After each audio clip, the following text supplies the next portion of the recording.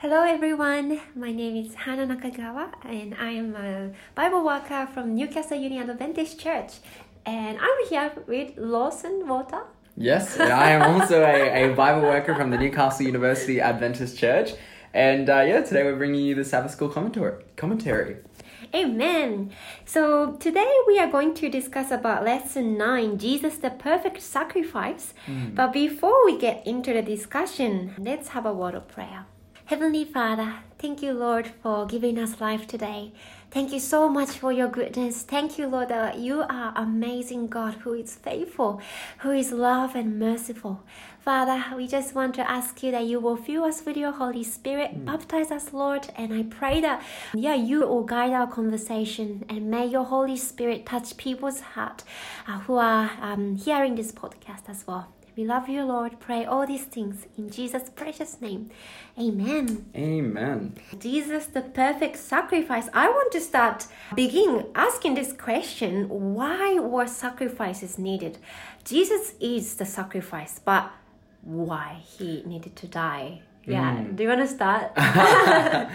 Yeah, I think it's simply this. The Bible is very clear that sin is the transgression of the law. We obviously live in a world of sin today, which is very unfortunate. Sin is a transgression of God's law. And God's law, like the Bible says, without the shedding of blood, there is no remission of sins. And that is because, I believe it's in two senses. We know that sin leads to death. That's according right. to Romans. That's just the simple reality. And I believe that takes place in two ways. Firstly, it leads to death because you are guilty of the law, and the penalty is death. We have laws and there's penalty for them. If we speed, we get a fine. If we such and such, it's a cause and effect type thing. And the kind of legislative penalty for sin is death. That's right. And that's because I believe the natural consequence of sin as well, which is also death. And I love the simple illustration of pulling the light out of the socket. Once you pull that thing out, it turns off. It ceases to have power going to it and the ability to shine.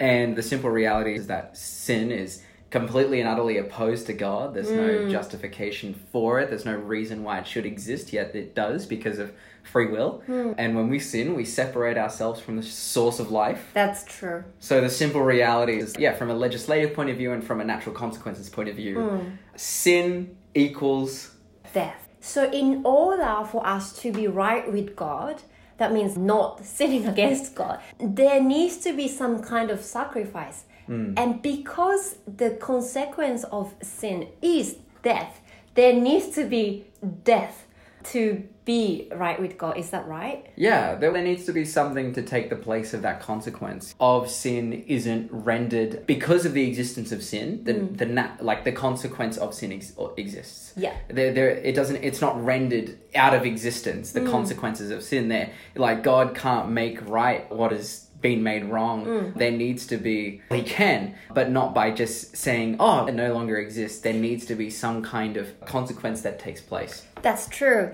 I was just reading Romans 7 and I think it's 12. It's talking about God's law, and God's law is holy, just and good. It's not something that changeable. His law never change. That's right. And God doesn't say, never mind, your sin is okay. No, sin, there is an effect of sin as well. And I'm just wondering, Lawson, here, in the first question of why were sacrifices needed, can you explain from the context of New Covenant or Old Covenant? Yeah, sure. The Bible verse that the Sabbath School gives to introduce us to this idea of the covenant specifically and particularly through Hebrews is Hebrews chapter 9 and verse 15, where the Bible says this. It says, "And for this reason, he is the mediator of the new covenant by means of death, for the redemption of the transgressions under the first covenant, that those who are called may receive the promise of the eternal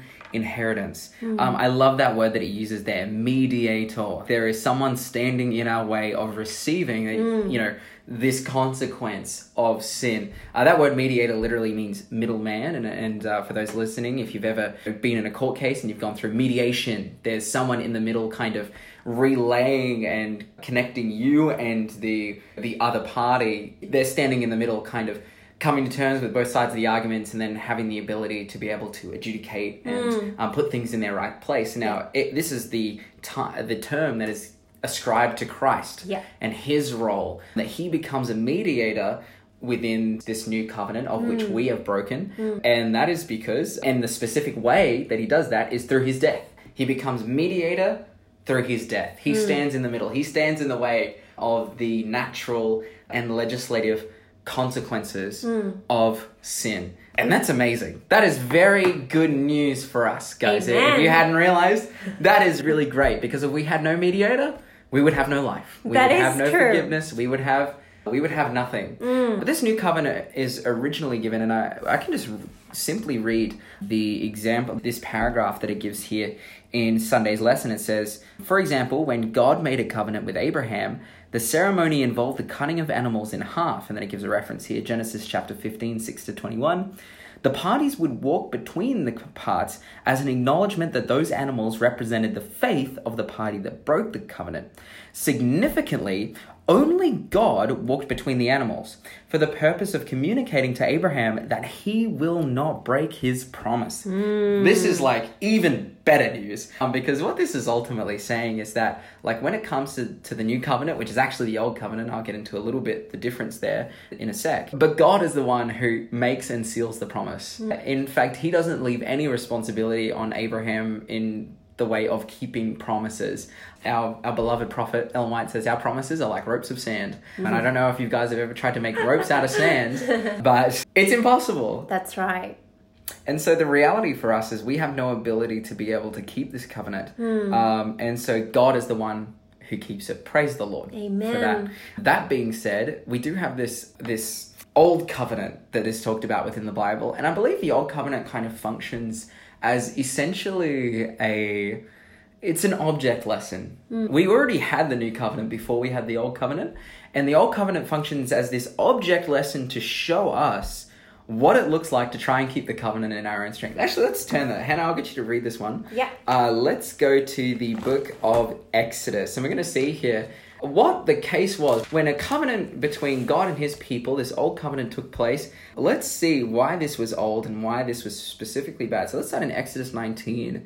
And Hannah, if you could pick up reading for us in verse 3. And Moses went up to God, and the Lord called to him from the mountain, saying, Thus you shall say to the house of Jacob, and tell the children of Israel, You have seen what I did to Egyptians, and how I bore you on eagle's wing and brought you to myself. Now therefore, if you will indeed obey my voice and keep my covenant, then you shall be a special treasure to me above all people, for all the earth is mine. And you shall be to me a kingdom of priests and holy nation. There are the words which you shall speak to the children of Israel.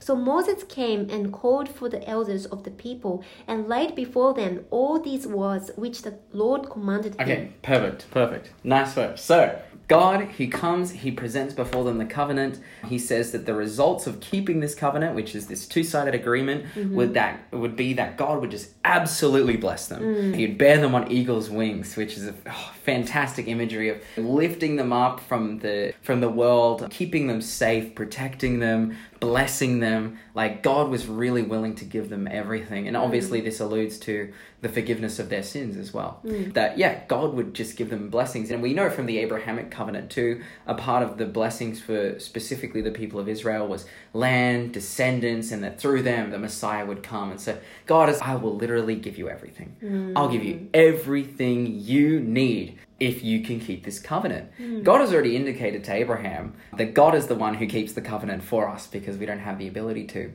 But now we see how Israel responded. And we find that specifically in verse 8. So if you want to read that for us, Hannah, that'd be awesome.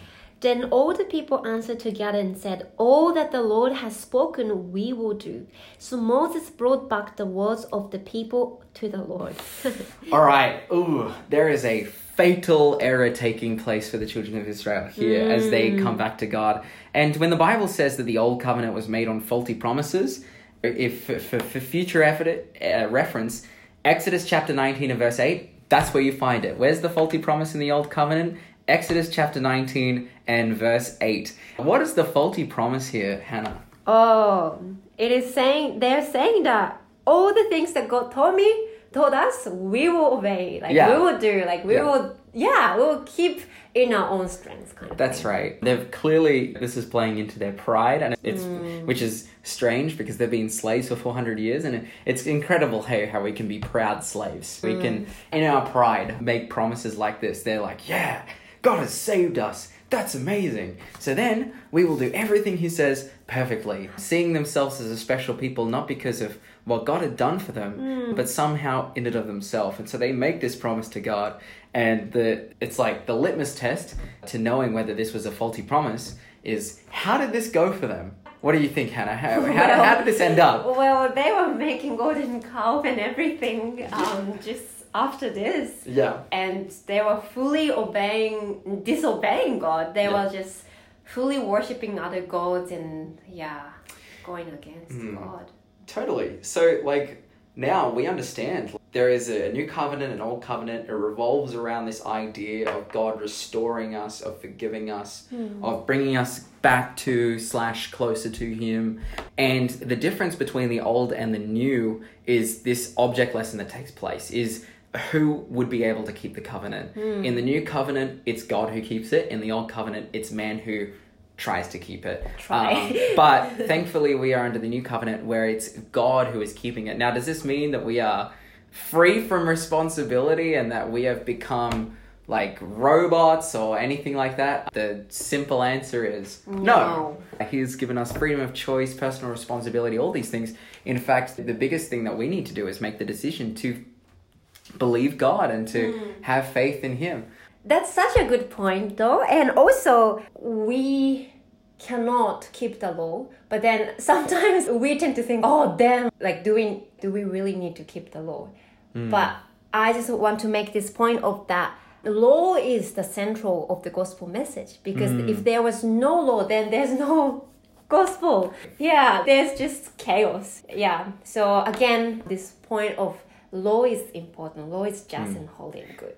That is such a good point from the perspective, the Bible and Ellen White, and a quick bit of thinking about what the Bible is trying to communicate through Jesus' death is that there is no justification for sin. If sin is justified, Jesus doesn't need to die. That's right. He doesn't need to sacrifice himself for us. Neither do we. Neither does anyone. Neither does even Satan. We don't need a sacrifice if we can come up with a reason to justify sin, which again, the definition of is the transgression of the law. Yeah. But the simple reality is that the law is good and holy and just and is an immense blessing to us and is perfect because it comes from a perfect God. And our breaking of the law can only come from a place of complete and utter insanity. That's right. It really makes no sense. In fact, the Bible calls it the mystery of iniquity that sin exists. It's why? Good point. I love how it says the Sabbath school lesson says, God faced a painful dilemma. The covenant demanded the death of the transgressors,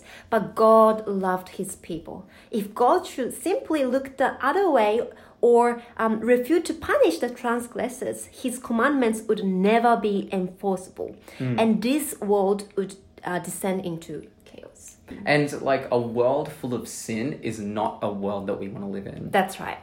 That's not something God wants neither. Yeah, that's right. I feel and a lot of us listening to this today, we're Christian people, and so we're why would we want sin? But it is very much the opinion of the world. This idea of follow your heart, do what you like.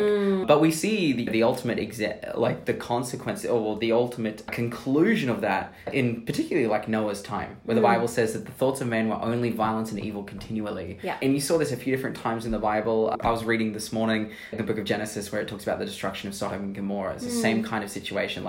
These people had a reputation for being exceedingly wicked.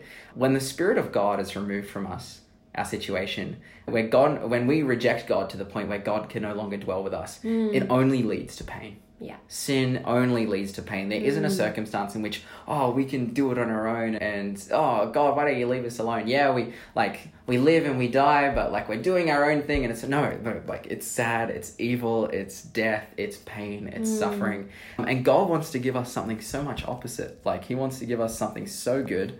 And that is why the sacrifice is necessary. That is why we need a sacrifice, because God wants to take us to a place. He wants to give us a life that is so much better than what we have now. I love that. And this is something not really related to this Sabbath school lesson, but to the point that you made, like sin hurts, painful. Yeah. And Proverbs 8:36, it says that, but he who sins against me wrongs his own soul. All those who hate me love death.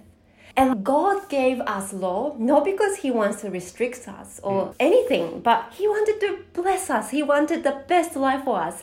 And if we go against that law of God, it actually leads us to suffering, pain. That's right. Wrong our own soul.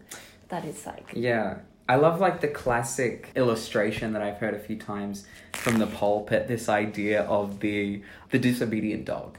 It's like the disobedient dog who bites people and, you know, breaks the rules all the time, especially like when it starts attacking people, usually gets put down.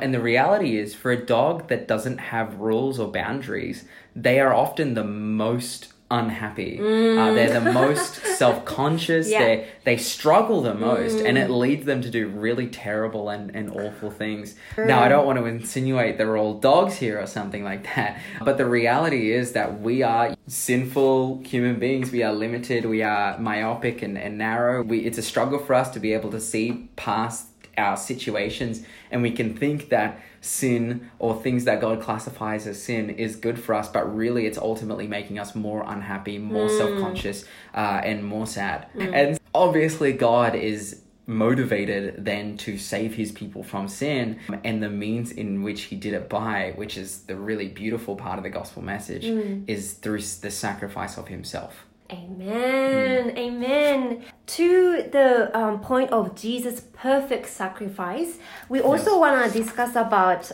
how his sacrifice mean to us. So the blood of Jesus not only forgive us, but also it sanctify us as well. And it also, I love how it says, Jesus' sacrifice also provides nourishment for our spiritual life as well.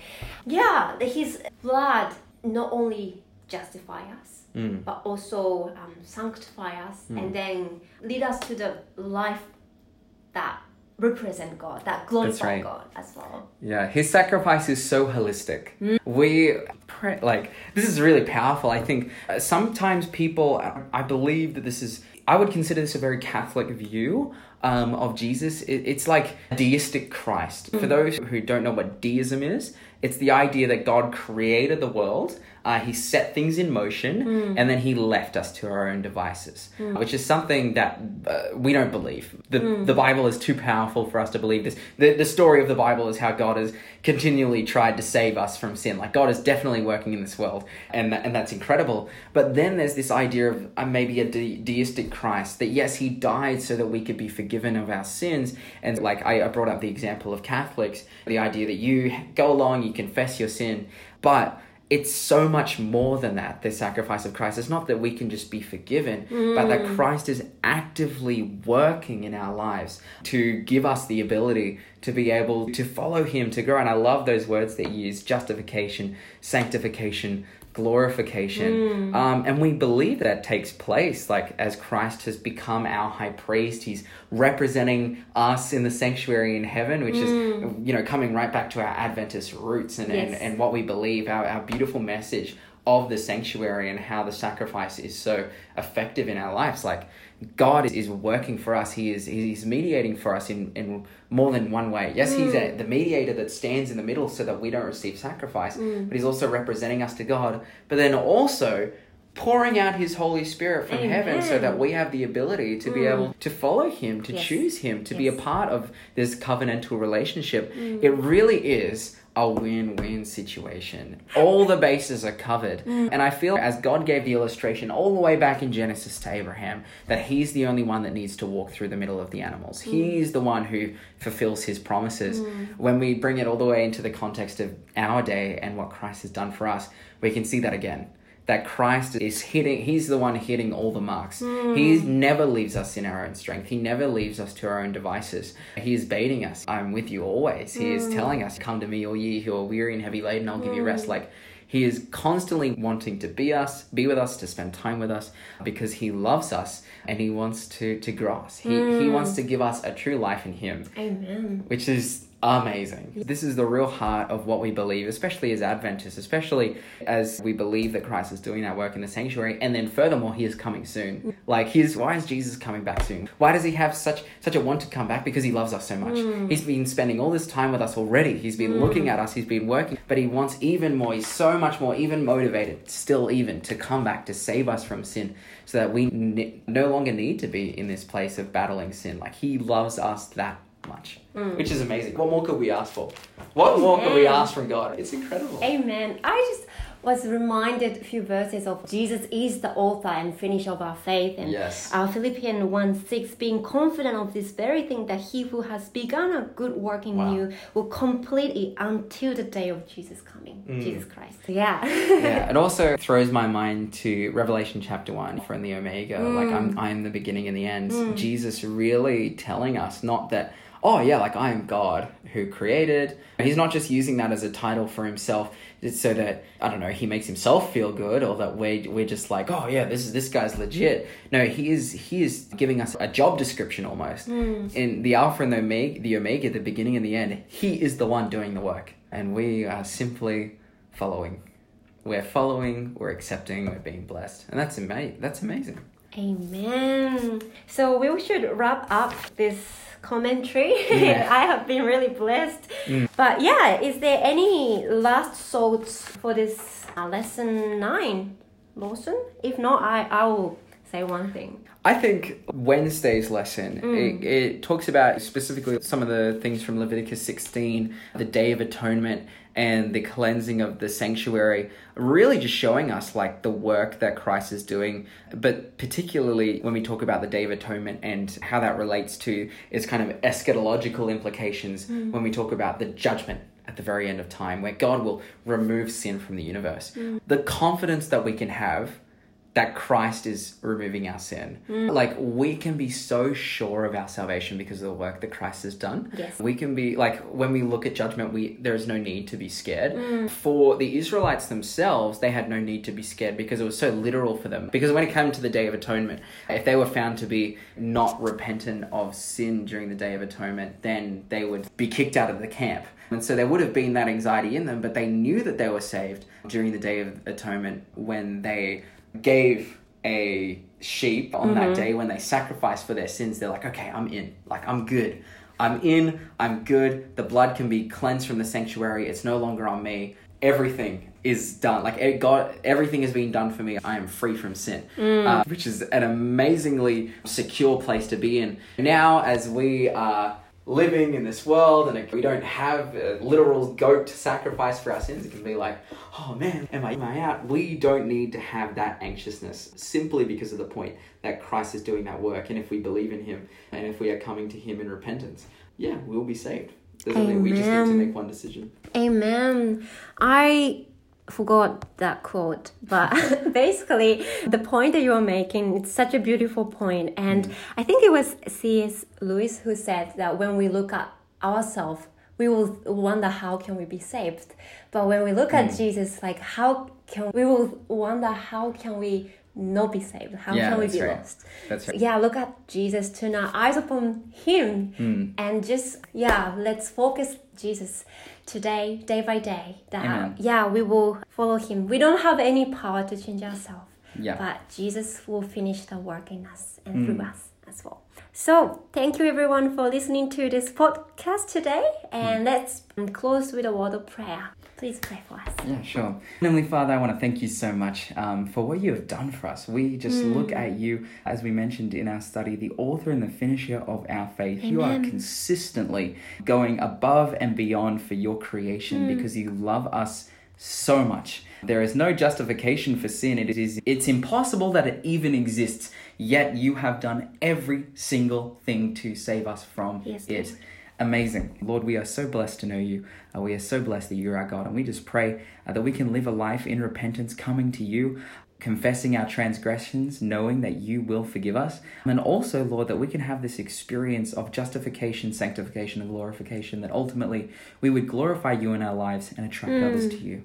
Lord, thank you for everything you've done. In Jesus' name, amen. Amen.